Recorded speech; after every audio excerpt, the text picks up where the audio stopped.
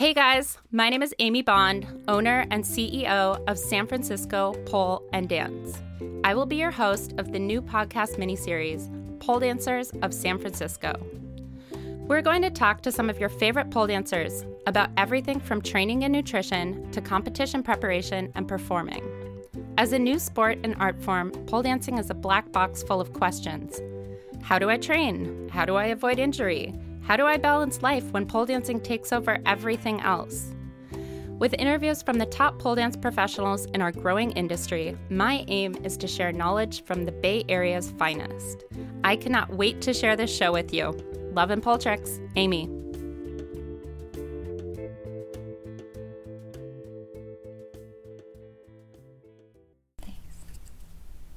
I am here with Carrie Mae Becker. Carrie, welcome. Thank you. Hi. So excited to be here. Thank you.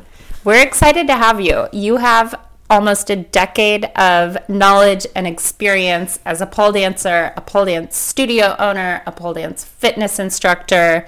So a wealth of knowledge, and we're really excited to have you. Can you tell us a little bit about your background in pole dancing? Yeah, absolutely. So I started pole dancing almost 10 years ago. I used to own a studio in Northern Virginia called Pole Pressure. It was one of the Pole Pressure franchises.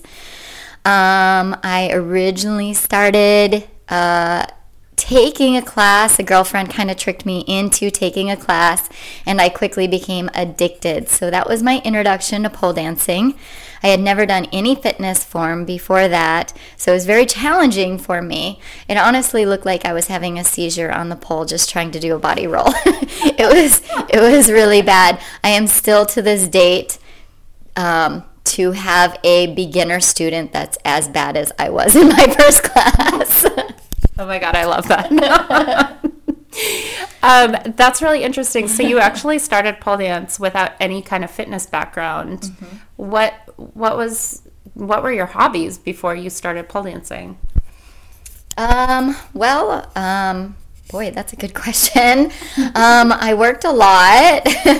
I was married, so I spent a lot of time with my husband and friends and just doing friends things and family things. I was not very active. We really didn't, we went to the gym and ran a little bit, but not a lot before that. I tried sports in school, but was embarrassingly poor at it all, but I tried very hard. Can you tell us a little bit about where you grew up and what was your thing growing up? Like, were you a student? So I grew up in small town Wisconsin. I was the oldest of 4 kids. And my family was, they were very active with the community. They were paramedics and firefighters. So outside of working, I started working full-time job very young. At the age of 14, you're able to start working in Wisconsin as long as you had parents' permission. So I started working very young, and I was working in restaurants and waiting tables and then night managing. And in addition to that, I came on as a volunteer firefighter with the local fire department with my dad. Now keep in mind, this is a really, really small town. There's less than 1,000 people in our town. So that's what I did growing up, and we trained with the firefighters. So we had to put on, the air masks and the SCBA unit and the garb. I mean, just the jacket and the pants and the boots alone weigh, I can't even remember how much, but it's like adding an additional me onto my back.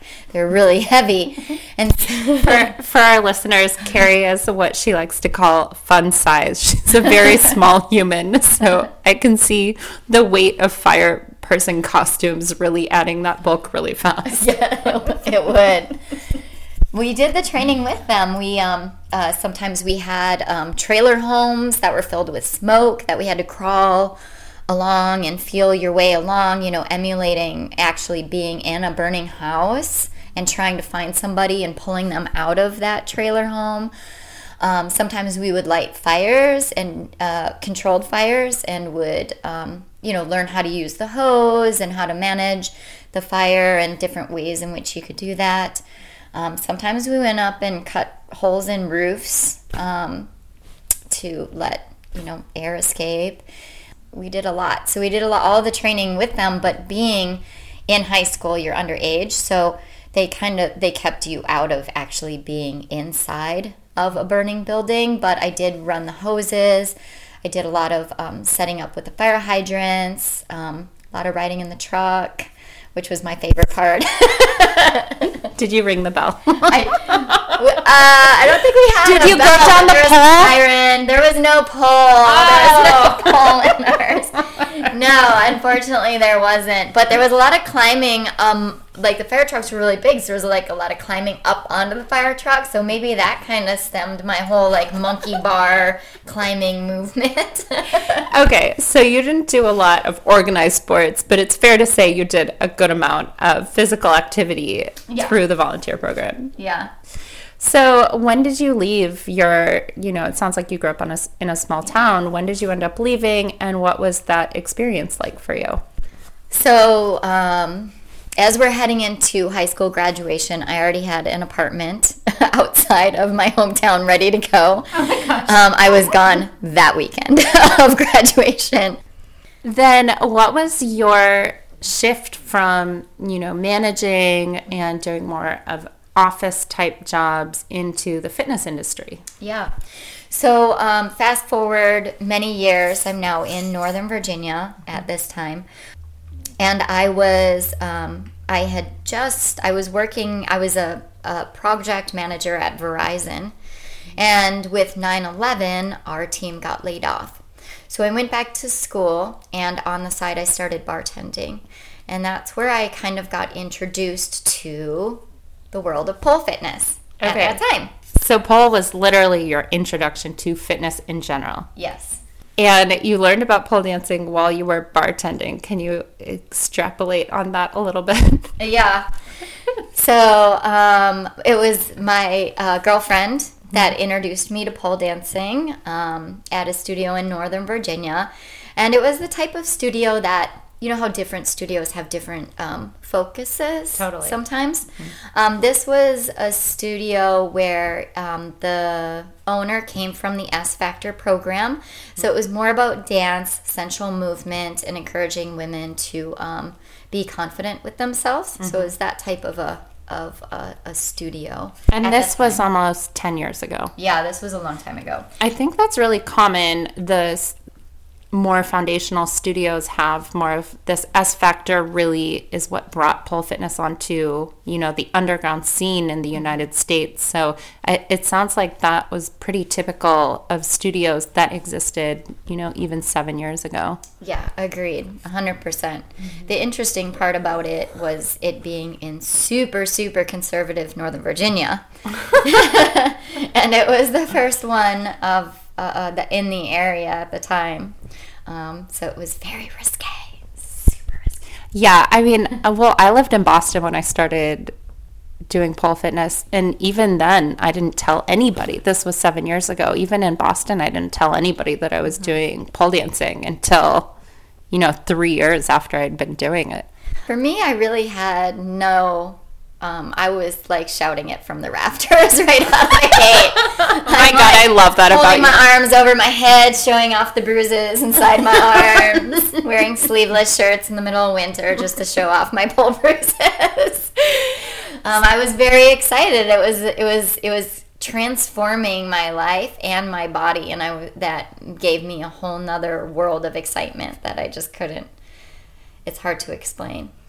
I'd love to try to get you to explain it a little bit more, because as a studio owner, you have probably experienced this as well, because you were also a studio owner. I see emails like this from students all the time who say things like, I started pole dancing 4 months ago and it's changed the way I look at the world. I started pole dance X months ago and now I feel confident about my body, and now I've started a new relationship or a new job, or asked for more money, or negotiate more effectively, or have dropped friends who are actually not that healthy of relationships. And can you think of one way that pole changed you outside of the physical way it changed your body? So I think talking about my first 2 months pole dancing might help explain that a little bit better. Please. So first starting out with it, I was absolutely terrified and very not great mover, yes? And within the first month, I loved it so much. I started taking 1 class a week. I started taking 2 classes a week. I started taking 3 classes a week. By the end of the first month, I had a pole in my house. By the end of the second month, I had lost 20 pounds. I was a bit overweight when I started. I wouldn't say I was heavy by any means of the imagination, but I was definitely overweight for my body size and type. And so I just completely shredded and lost all of this weight. And there's the physicality side of it, yeah, but there's also the confidence. I was a wallflower. I had almost next to no confidence. And as I started to build my confidence, I started realizing that certain things were my life that maybe shouldn't have been my life. You know, you put all your focus into somebody else because you don't have any confidence in yourself, and then you start to develop this confidence in yourself, and then your focus changes on, I want to do the things I like to do, and I'm comfortable with saying, no, I'm not interested in that, or this is me, just in general, this is me. Yeah. Where before you couldn't say that. You just didn't have the confidence to say that about yourself. That's really helpful to understanding that trajectory. And for anybody who doesn't know Carrie, she's actually one of the most extroverted, enthusiastic, just puts herself out there on every tree branch and thing that hangs from the air, who I know. So it's so funny to hear you say that you actually haven't been that way your whole life, because I just had assumed that you were always just this sure of yourself and this confident. No, I never was. Growing up, I was that quiet person in high school. I was always the sheep in the herd, just trying to follow the herd. Very insecure and very sad in high school. It was a very sad time for me because of those things. And pole dancing really helped me find myself, really helped me find my voice, helped me realize what I actually love, what I'm about, yeah? And being comfortable with saying no. I mean, just being able to be like, no, that's not for me, thank you. Yeah. Or, no, I don't want to do that. Or, yeah, I really want to do that. And then push into it, you know, have that confidence to really go after what you want. And that pole dancing has definitely, I have to thank 100%. That's amazing. You don't have to answer the next question, but I am curious, how did finding pole dancing change your marriage? So I will answer it because I find, and I have found with a lot of students that I've interacted with in the past, that they've also gone through the same thing I have. My marriage was because of my insecurities, it was very dependent. I was very dependent upon my husband, emotionally and also financially at the time. And building the confidence that pole dancing gave me, it shifted that to where I was confident. He was no longer my focus. And that created some problems. When I built my studio, when he was supportive, but he always called it my hobby. Even after 6 years of running your own business, of running my own business, and every month being and growing every single month to where I needed to expand into bigger space, he still called it my hobby. He was very down-putting to it.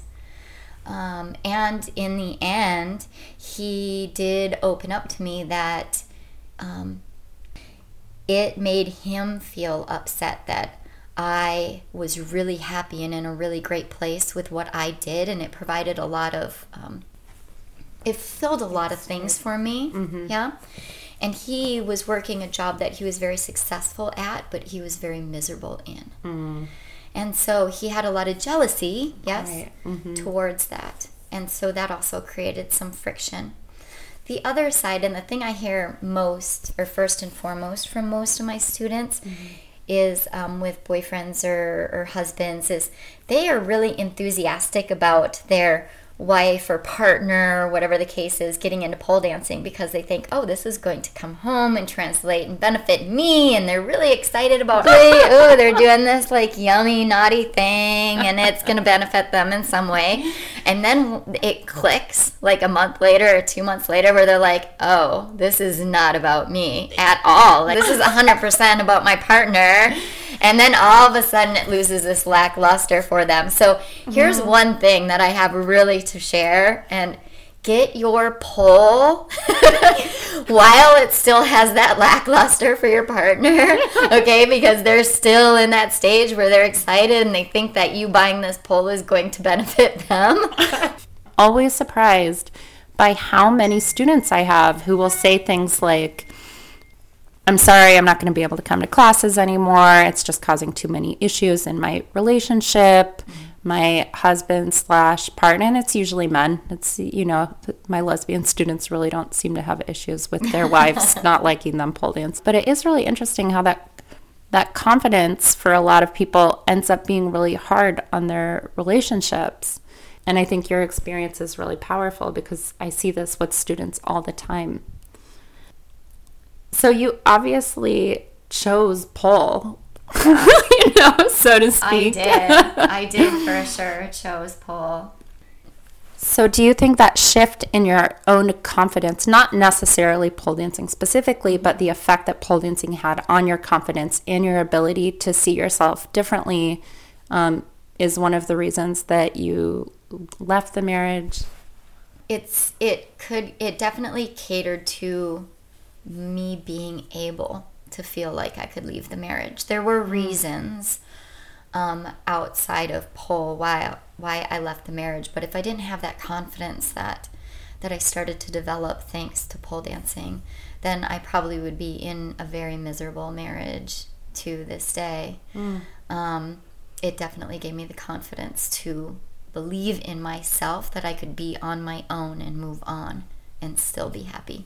So let's fast forward to after the marriage, after the divorce. Yep. You got divorced, Yep. And you were still running your studio. How did you land in San Francisco? Because this was out in Northern Virginia. Yeah. Okay, so that's an interesting conversation in itself. So the studio, we had a good-sized home in Northern Virginia, and the studio was actually in the basement of the home. Oh, weird. Oh, yeah. It was challenging. My husband at the time, for all of his faults, he was very diplomatic person. Yes. So we lived separately in separate rooms in the home for a period. Oh, but you stayed in the same home. Well, I had another apartment that I was working on furnishing, and I had things in the works. I was looking at studio space because the studio had already way outgrown itself long before, but just things didn't really come together to where I could make it happen. So I was looking at studio space, and I actually signed on studio space, and then within the same week I signed on this space, I found out that one of the instructors, one of my previous instructors, who I love, by the way, had been building out another studio a block from the space I had signed on. Oh, interesting. And you didn't know? I had no idea. She kept it very hush, which is okay. So it was very hush until it was the week she was opening, and then it was this grand announcement, which just so happened to be the same week. And in suburban Northern Virginia, a block away is way too close. Yeah, people are used to driving in Northern Virginia. It's not like San Francisco, where if it's not on your block, people aren't going to it. Yeah, exactly. So thankfully I was able to get out of the lease, but I still was trying to figure out what was going to be that next step. I had always wanted to live in San Francisco, and since the divorce, I had kind of started to lay out a roadmap towards San Francisco because I'm like, all right, I'm ready for a change. I need a change.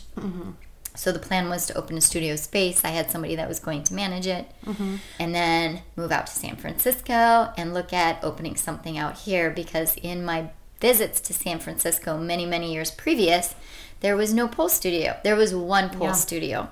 There wasn't really a pole studio in San Francisco that was more of a trick style, not an S Factor style, until Vertical Bar and San Francisco Pole and Dance. That they're really, until a year ago, that didn't really exist out here. Agreed, for sure. I mean, south of the city, Potential's been there for a long time, but in the city proper, there really wasn't anything. So I saw this huge opportunity to expand and grow. So my plan was to open a pole pressure franchise out here in San Francisco. And then what ended up being the stumbling blocks there? So I met my new husband, my current husband, I love that you call him your new husband. New husband. The new current husband in DC, and he happened to live here. Oh, great. Which the world was speaking to me. It's just kind of, right? And so I moved here, and I ended up deciding to close the studio instead of expanding into new space. So I closed it, and I had passed the torch of my students to my previous instructor who had opened that new space that I had mentioned. Right. Which was great, because I knew she would have a great program, because I trained her. Yay. And she's an awesome person. And so I knew they would be in fantastic hands with her program. So I moved here, and as soon as I would hit the ground here, I started looking at studio space. I had put 2 offers in on different spaces, one down on the Visadero in Nopa, and then another one down on California and Polk. The one on DeViz, I ended up getting outbid by somebody else on the space. It was an awesome, awesome location, but as far as a studio, it would have definitely had its challenges for studio layout. But the interior was amazing, and the location, you really couldn't beat it. And the price was great. Oh, man. So I was really sad about that. For our listeners, we're talking about San Francisco real estate right now, which right now is really hard for small businesses, because you have all of these tech startups who are able to pay 3 to 5 years rent in advance, in cash, down now. So I understand the challenges of trying to find real estate, especially as a pole studio, because there are still a lot of outdated perceptions about what a pole studio is and who the clientele is and what it means. So I can see that being actually really challenging. Yeah, it was. But the one surprise that I really had is how commercial real estate out here was less expensive than residential real estate. Oh, yeah, that's a real thing. That was shocking to me. I'm like, how is it possible? I'm like, wait, how can I make it happen that I can live upstairs in my pole studio? Because wow. Yeah, that is really weird, but not surprising if you are used to paying rent in San Francisco. Yeah. At the time, I was not used to paying rent in San Francisco, so that was surprising. Oh my gosh. So that was that space, and then the other space was attached. It was awesome. The studio, the ceilings, the flooring, the walls, everything would have been perfect. There was a back office that had a 2-way mirror, which I was like, oh, that was kind of fun. That's nice. With lots of storage. And it had a lobby, like a big lobby that you could walk into. It would be like walking into like Soul Cycle, where it has this like perfect lobby, and then the studio is behind it. It really was optimal space, and the pricing was a little bit more than the other one, but still reasonable. But it had a full build out, like literally everything would need to be built out, which is insanely expensive, as you know. Absolutely. The biggest downfall to this space, though, is that it was adjoining to a physical therapy office, and the wall on my side wasn't built out yet.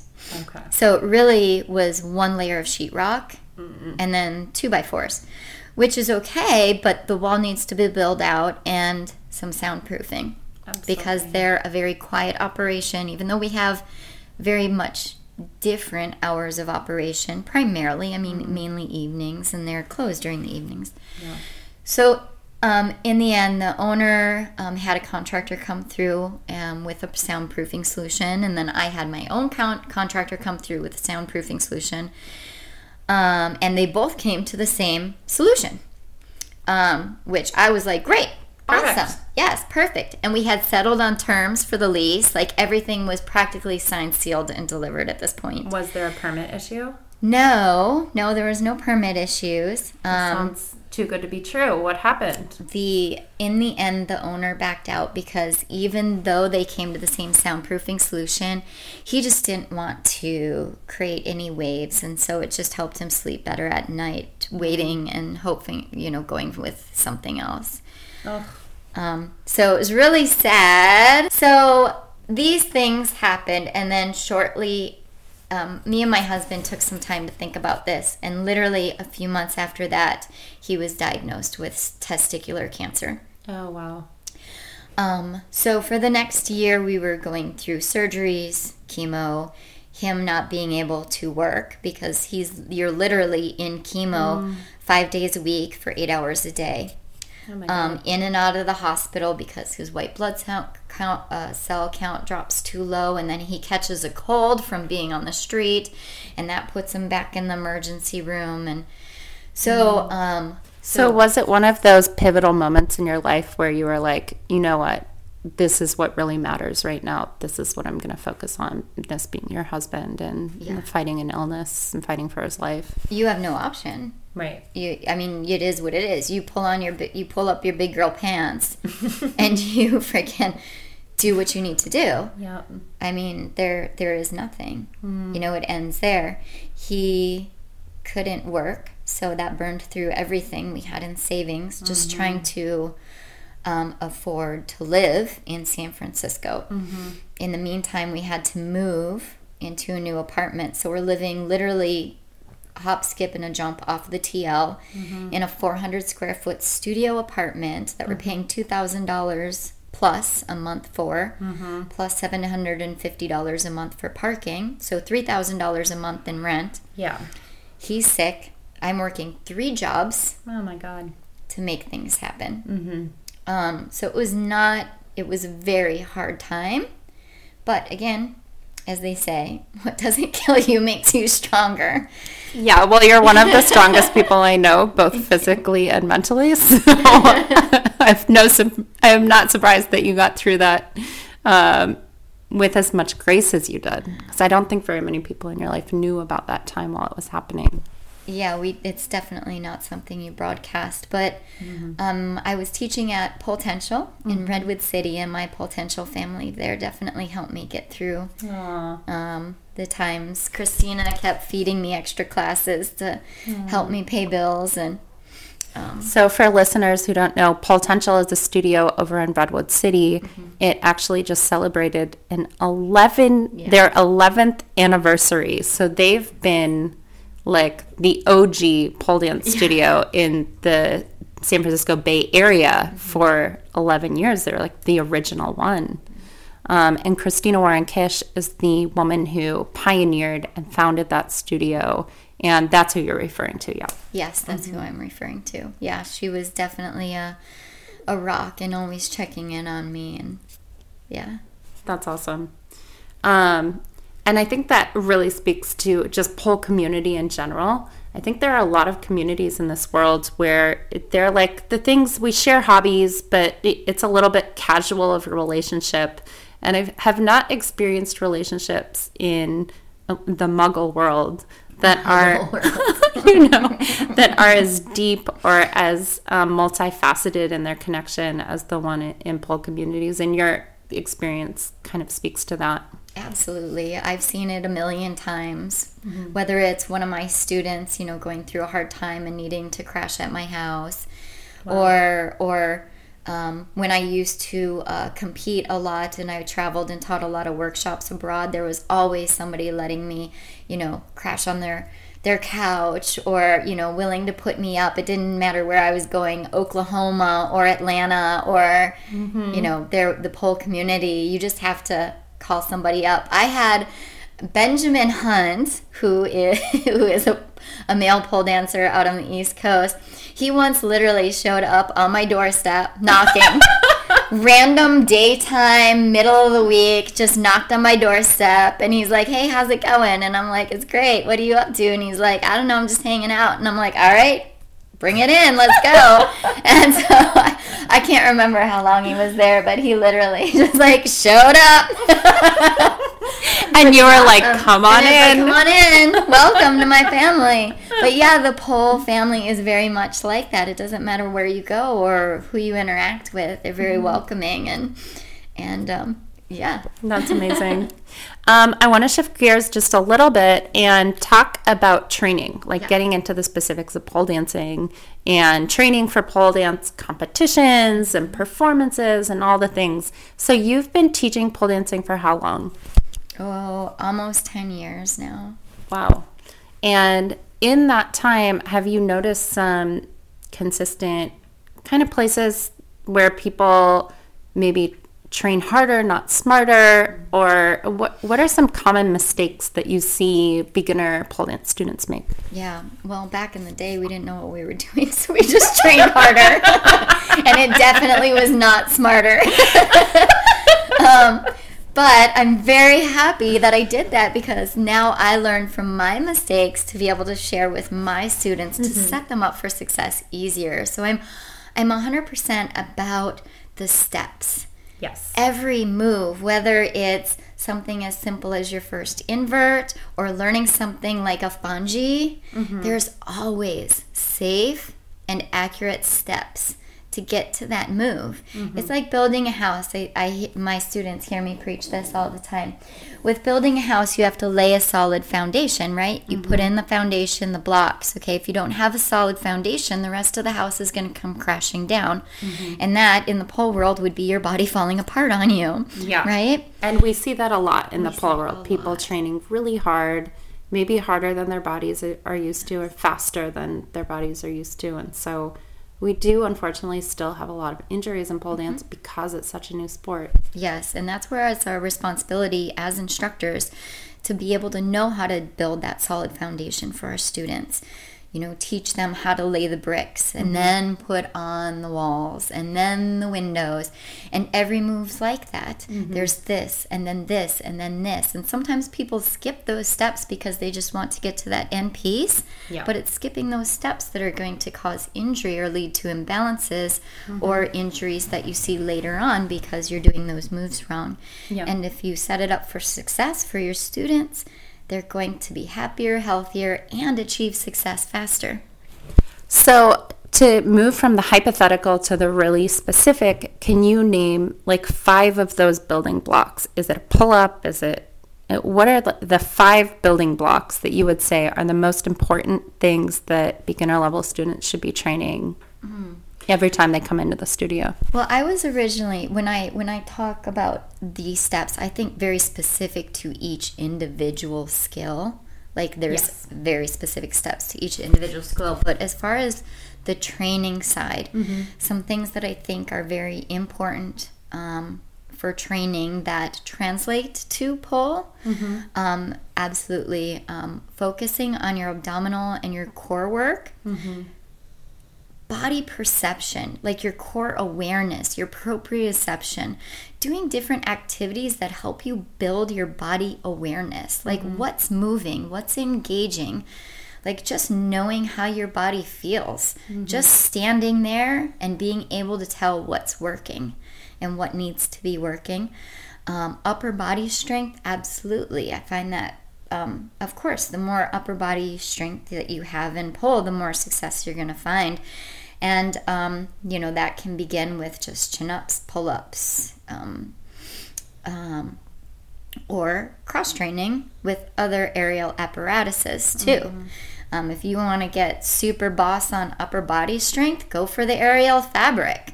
Grip strength, it's so hard. Fabric.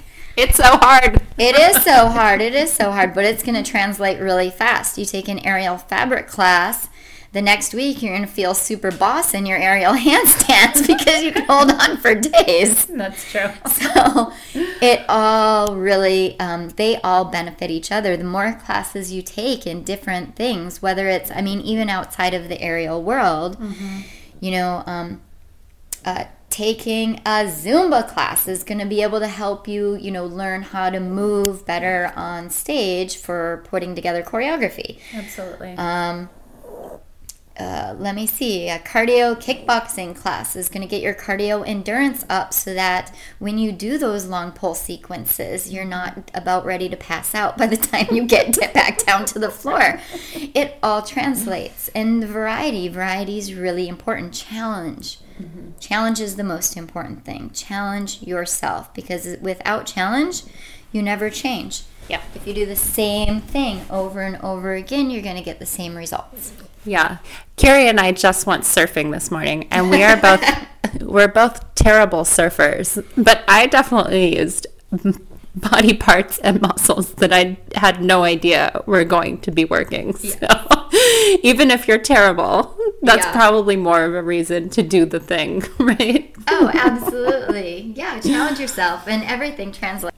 I'd love to know, how do you train? Do you do pole every day? Do you cross train? I know that you are a group fitness instructor and a general manager at Crunch Gyms in San Francisco. Do you mainly use your classes that you teach as cross training, or what does your training regimen look like? Yeah.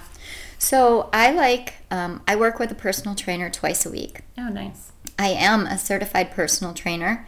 The reason why I work with a personal trainer is twofold. One, they're going to get me off of the computer so that I'm not doing office work all day, and I'm held accountable, right? I need to feel like I've got somebody helping me hold myself accountable. Yeah. Yep. And then two, they're going to make me do the smart things that I don't necessarily love doing. For example, the rotator cuff work, which we know in pole is always very, you know, is a common injury in pole dancers. He's going to make sure I'm doing those things that are not necessarily sexy in that I love doing them, but are smart. Yeah. And are going to help me stay healthy, and also the things that are going to help me reach my goals, like my aerial deadlifts. Yay! So I work with a personal trainer twice a week. But if you're not doing that, I recommend strength training. Strength training definitely translates. Do you think lifting or bodywork strength training, what kind of strength training do you prefer? All of the above. TRX work, push-ups, lifting. My focus right now is going maximal weight. So instead of doing high repetition, low weight, we're pushing lower repetition, higher weight, because that's going to translate to me being able to push my butt over my head easier. You know, I need to be able to press 115 pounds, okay? As she surveys her body. Over my head, right? So if I can't push that with barbells, am I going to be able to push my body over my head? In the air. Yeah, right? In the air. So right now, my focus is going for maximal weight. So I do weight training. I also do enjoy running. It's going to help me with my cardio endurance for teaching and sequencing. Everybody's body type's a little different. It's not necessarily the solution. In addition to that, my classes. So here's the thing. A lot of people think that, oh, you're a fitness instructor, you should be really like super, super strong. And here's the thing though, when you do fitness teaching full time, you have to be very, very smart about what you do and what you don't do, because if you do all of it, you will be very injury prone and dealing with injuries all the time, which is a mistake I made when I first started teaching. Also, if I'm doing the whole class, I'm not there for my students. I'm not there giving them pointing, cues on, tuck this or lift that or keep your elbows in, those important things. So when I teach, I do demonstrate and help and do some of the movement, but I'm there for my students more than anything. So I don't really count my classes as working out. That makes sense. That said, I watch your classes that you teach at San Francisco Pole and Dance. every Wednesday, 3 classes back to back. And especially with your hot seat class. Well, that is some cardio. And I watch you do it. I watch you do it all the time. That class is probably the hardest class I teach, I gotta tell you. It is. I actually had a friend come to visit, and he couldn't even hang through the full warm-up. He had to leave 10 minutes in. Yeah, we do a good 10-minute warm-up. It's 3 to 4 songs of chair fitness, but it's like sexy chair fitness. If you imagine doing like a chair dip, and then instead of just dipping, you're like doing like hip thrusts, or you're like, I call it throw your pussy. Yes. We throw our pussy. And you can make a chair workout exotic and fun. And I used to teach an hour-long class that was 100% chair workout. So do you change your training up when you are training for competition? Yes, absolutely. When I'm competing, I like to start early out, like 3 months out. Yep. And it's building the choreo. It's every day, depending upon what I'm doing that day. So if I'm focusing more on floor work one day, then the next day I'll be focusing on the aerial sequences, because you need to give your body a chance to recover in between. And then if I'm doing one day where I'm doing heavy aerial sequences, the next day I'm doing, floor work or dance. You have to give yourself that time in between. And even when it comes down, that's why you start so far out. Even when it comes down to the wire where it's, a couple weeks before, you want to make sure you're not pushing it every day, because that's why you see a lot of people going into their competition with injuries, because they are pushing it every single day, and your body's not given a chance to repair the muscle, to rebuild that strength, and so they're going into an everyday training fatigued, and that's when the injuries are happening. Absolutely. Yeah, I think the 3-month time frame has become pretty standardized across professional pole artists that for competition training. I know I will usually do 3 months, just because I know there will be 1 or 2 weeks where I'm going to go on vacation or maybe be out, or if I have an injury, then I have that time to not worry and just heal instead of pushing through it. And even though you might not need 3 months, that 3 months goes by real quick. Yeah, it does. How far out do you usually have your pole routine rough drafted? Oh, it would make me really, really sleep well at night if it was a month out, but that almost never happens. It's my goal, but it almost never happens. This last go around, I think it was 2 weeks out it was set. Great. And then the rest of it was just rehearsal. And did you run it every day? Did you run it every other day after you had your rough draft routine? Or if I ran it full one day, then the next day I would do pieces. I would mark it and do pieces, because I just wouldn't want to push my body that much, especially because my last one I had Fonji in the sequence. Yeah. And I have, when I first learned Fonji, I had some pretty severe injuries because I wasn't doing it correctly. Again, there's nobody back then to really teach you the proper way of doing it. Who are some of your favorite pole dance instructors to train with? Oh, wow. Okay. Well, let me start with more recently. Okay. And then go back from there. Okay. So more recently, you and I have gone and trained with Erin Giranelli out in Sacramento. And I loved training with Erin. Yeah, her energy is off the charts. I have never met anybody with so much energy, and I love it. It makes me feel like such a winner. Yes. That's such a good way of putting it. She does. It makes you feel like such a winner. And she's so great at breaking down the skills for success. And also a really great spotter. An awesome spotter. So her, she is absolutely fantastic. Natasha Wang is great. Zaraya Judd. Awesome. So many. Esty Zakar is fantastic. Love Esty. So Janine Butterfly is a beautiful person to work with and an excellent coach. Yeah. Launching off of the pole onto my ass. What are some things that you notice about people training for competitions that you think are unhealthy behaviors? Or are there any? I do see a lot of people trying to cut weight and cut their diet right before competition, which can work against you. Because if you're not getting the proper nutrition, then your muscle's not properly repairing. If they're training that hard, they're going to slim down. I mean, if you're training every day, just your body, your muscle is going to burn your extra fat storage and you're going to slim down. Don't be focused on losing weight before you get on stage. If you're cutting, you're not going to have the fuel that you need for training, and it's going to lead to injury. Yeah, that's a really great point. So that's one of the things I see. Also, a lot of people, I mean, it's easy to say but hard to do. We get really stressed out going into the competition, especially the week before. I'm guilty of it. I become super antisocial. I don't want to deal with anybody. I don't deal with drama well. If there's any waves at work, I can't handle. And people get really stressed out when they go out on stage. What are some things that you've done that you have found to be helpful in preventing that anxiety or that stress? There's two different directions.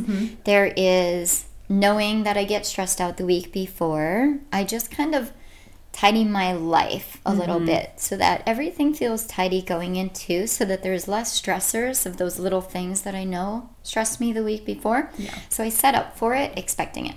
Cool. The day of, and it's mainly right before you go on stage, a lot of people watch the people before them, and I never do. And I do feel bad because a lot of those people are people I train with, people that I know. Your friends. My friends, right? And so I try to give them a heads up. I'm like, I love you, kill it. I won't be watching. But because if you watch them, it's going to change how you feel in your head, right? You're going to get more nervous. You're going to be like, wow, they did this. I didn't have that in. Is my routine going to be good enough? You start having all these self-doubts. And what you need to do is just go into it with, I have my plan. I'm going to do the best I can. I'm going to execute to the best of my ability. And I'm going to try to enjoy it. And I always take this huge breath right before I walk on stage. I literally will be right there. I got this huge breath. I exhale. I spit in my hands. Sorry, you guys. I do. Spit in her hands. I spit in my hands because for some reason, like I have sticky spit. I don't know, like a frog. And then I go out and I do my thing. And so I try to tell my people, the people I work with, and my friends and my students, all right, don't watch, breathe, exhale. If you need more than one, take it, and then go out and just be with yourself. Yeah, I love that. I know that you are putting on your own competition. Can you tell us a little bit about what that is, when it is, how people can sign up? Like, what have you got going on behind the scenes? Yeah, sure. So one of my other passions. So Pole introduced me to aerial and other forms of aerial. Pole is a gateway drug. It's a gateway drug. And that introduced me to aerial hoop many years ago. And just fast forward to recently, for time's sake. Recently, the aerial competitions in the United States kind of have taken a backseat for different reasons. So there isn't an opportunity for aerial hoopers or aerialists to get out and perform and share their art and challenge themselves like we get to with pole these days. I think that's so surprising, actually. Why do you think that is? You know, I'm not really sure. I mean, I'm sure part of it's probably financial because there's a great deal of cost for putting on these events. Absolutely. Time, you know, finding somebody with that time and finding somebody that has the passion to really kind of drive it, because you have to it can't just be a hobby. Yeah. You literally, there is a lot when it comes to it. You have to make a business. It's a business. You need to be able to drive it. You need to have that background and that business sense in order to make it successful. So yeah, there hasn't been one. So that's what we're starting. Cool. So we're starting, it's Aerial Arts Association. Love it. And kicking off in 2018. And it's an opportunity for those who are passionate about aerial hoop to get out and perform on the big stage in a fun, super supportive environment that's professional. And where is this? When is it? Where is it? Well, we're kicking it off here in our backyard, San Francisco. Yay! Woo-woo. Cool. It's in the Mission at Brava Theater. Awesome. And it's Saturday, March 24th. And just very similar to the more popular pole competitions, it's multi-level, so that anybody at any level can challenge themselves or create this opportunity for themselves. So it's not just a professional competition. There are different amateur levels with a professional category at the end. And the professional category is going to be amazing. I'm super excited about this. There are people coming from all over the United States, all over the world. Oh my God. To compete in pro. It's awesome. That's People so are exciting. super excited about the pro competition. So yeah, it's going to be split. We'll do a little break before heading into the pro competition in the evening. It sounds super exciting. What makes you feel like you are the person to put this competition on? Well, and I have a support staff that's going to help me make sure that it's put off really well and professionally handled. And then I have the passion. I have the passion to drive it home. Don't you also run a company that does aerial hoop certifications around the country? Yes. The company is called CircFit. Oh, awesome. And we do aerial Lyra teacher certification. So taking those passionate about Lyra or those existing Lyra instructors and giving them the tools to be an effective and safe instructor. The thing I found is we've got, people who are awesome performers or may not know how to teach spotting or may not know how to put together a lesson plan or may not know how to build a move to success, and giving them the tools so that they can be a great teacher and set their students up for success. So you've done a training in San Francisco. You recently did a training in Los Angeles. I think you have a training coming up in Miami. Are you launching this nationwide? Yeah. So we've done a couple of trainings in New York, a couple in LA, a couple here. Yeah. Oh, cool. We've done one in Miami. We've got another one coming up in Miami here. I'm working to get something kicked off here in Canada, in the Chicago, Detroit area. And then we're also working on taking it international. We're working on settling dates for training in Kuwait next year. Yeah. So you're going international with this program. Yeah, we're going all over the place. This is what I'm finding. It's really needed because as you may know, being a pole studio owner, a lot of pole studios these days are adding aerial hoop to their repertoire because the movements translate really well. It's a great apparatus, doesn't take up a lot of space. It's fairly inexpensive to kick off, and it's another great offering you can offer your students. And there's a lot of pole studios that are now offering hoop who want their pole instructors to also be able to teach hoop. So the majority of what I'm finding these days are pole instructors who want to teach hoop. So a translatable skill set that requires a little bit of extra training in order to learn the spotting and the right technique for this apparatus. Exactly. The spotting is way more challenging in aerial hoop. So it's very, very detailed.